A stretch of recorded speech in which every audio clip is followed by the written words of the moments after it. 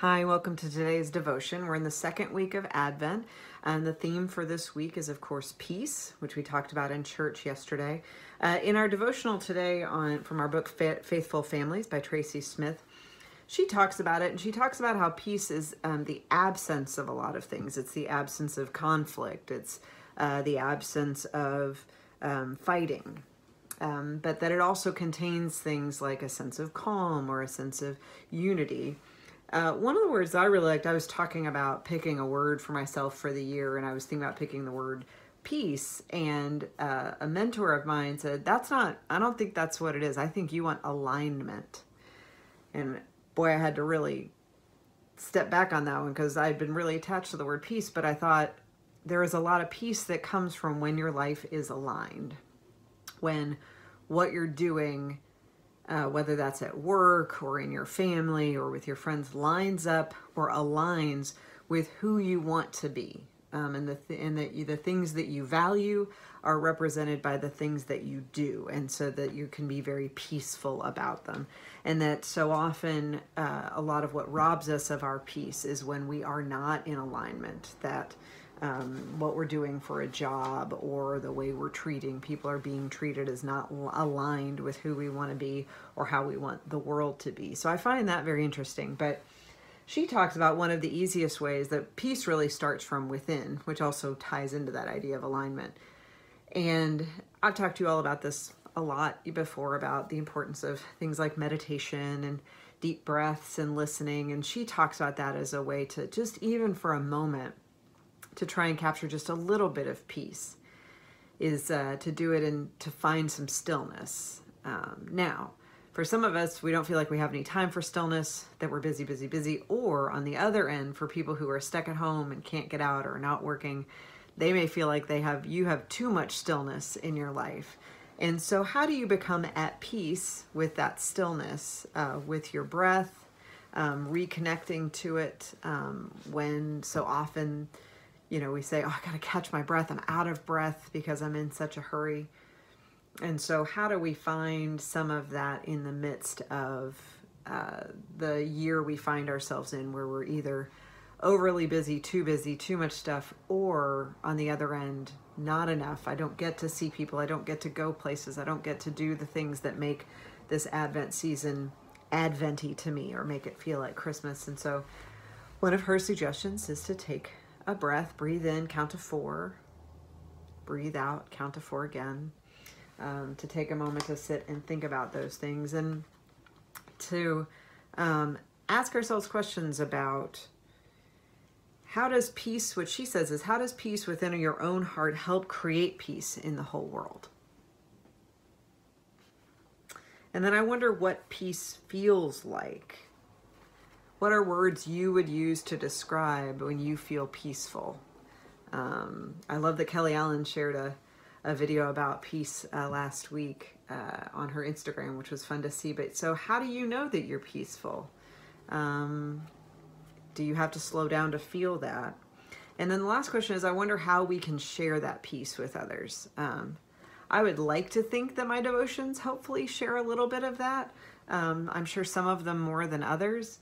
But that's certainly part of what I'm trying to do. I know early on in the pandemic, they were meant to be seen as hopeful and as a way to connect. But I would like to think at least some of them offer some insights on hopefully offering some more peace. And as always, she says there are things to do. You can draw a picture of what peace might mean for you, and that can be of anybody of any age. She said, write a letter to someone you think is a peacemaker and thank them for their work. Now, that could be somebody famous, someone that's in the news, or it could just be somebody that you know who you think is very good at calming things down, making things peaceful for other people. And last, she says, look in magazines for pictures that seem peaceful or calming. Make them into a collage. You can do that on your own. You could do that as a family activity. After a meal or in the evening, or maybe first thing in the morning. And it might be interesting to see what one person in the family chooses as a picture that seems peaceful to them might not seem peaceful to somebody else, that we might have totally different ideas of what that would look like.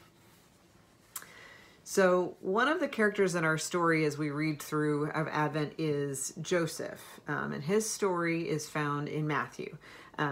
Luke is the Gospel of Women. That's where we hear Elizabeth and Mary's stories, but it is in Matthew that we hear about Joseph. He's shown as being of the line of David, trying to show the legitimacy of Jesus. And it says in Matthew 1, an angel of the Lord appeared to him and said, "You are to name him Jesus, for he will save his people from their sins." And the reflection says, before Jesus was born, an angel came to Joseph, Jesus' father's on earth, and the angel talked to Joseph about many things, but one of them was about what the baby should be called. The angel said the baby should be named Jesus. The name Jesus in Hebrew, Yeshua, comes from a word that means to save or to rescue. And a sin is anything that separates us from God's presence and love. The angel says that Jesus will save his people from their sins. It's right there in his name. And it's wonderful to know that even before he was born, God was preparing people to understand Jesus' special mission, to show people God's love by rescuing them from anything that separates them from God. And she says her challenge is to talk about it. That Jesus' name is very special. What does his name mean to you? What do you know about the meaning of your own name? The only thing I know about mine, my definition is Amanda means worthy of love, which I've always really liked. But when I think about Jesus's name, it makes me think of all the names that we have for Jesus. I remember one time I was asked to preach on all the I am statements from the Gospel of John. I am the vine, I am the light, I am the bread. I realized you should not include all of those things in one sermon. Each of those are a sermon. But there are lots of names, and even from the Christmas story, when we say that he's the Prince of Peace, he's a wonderful counselor, he's the great Father.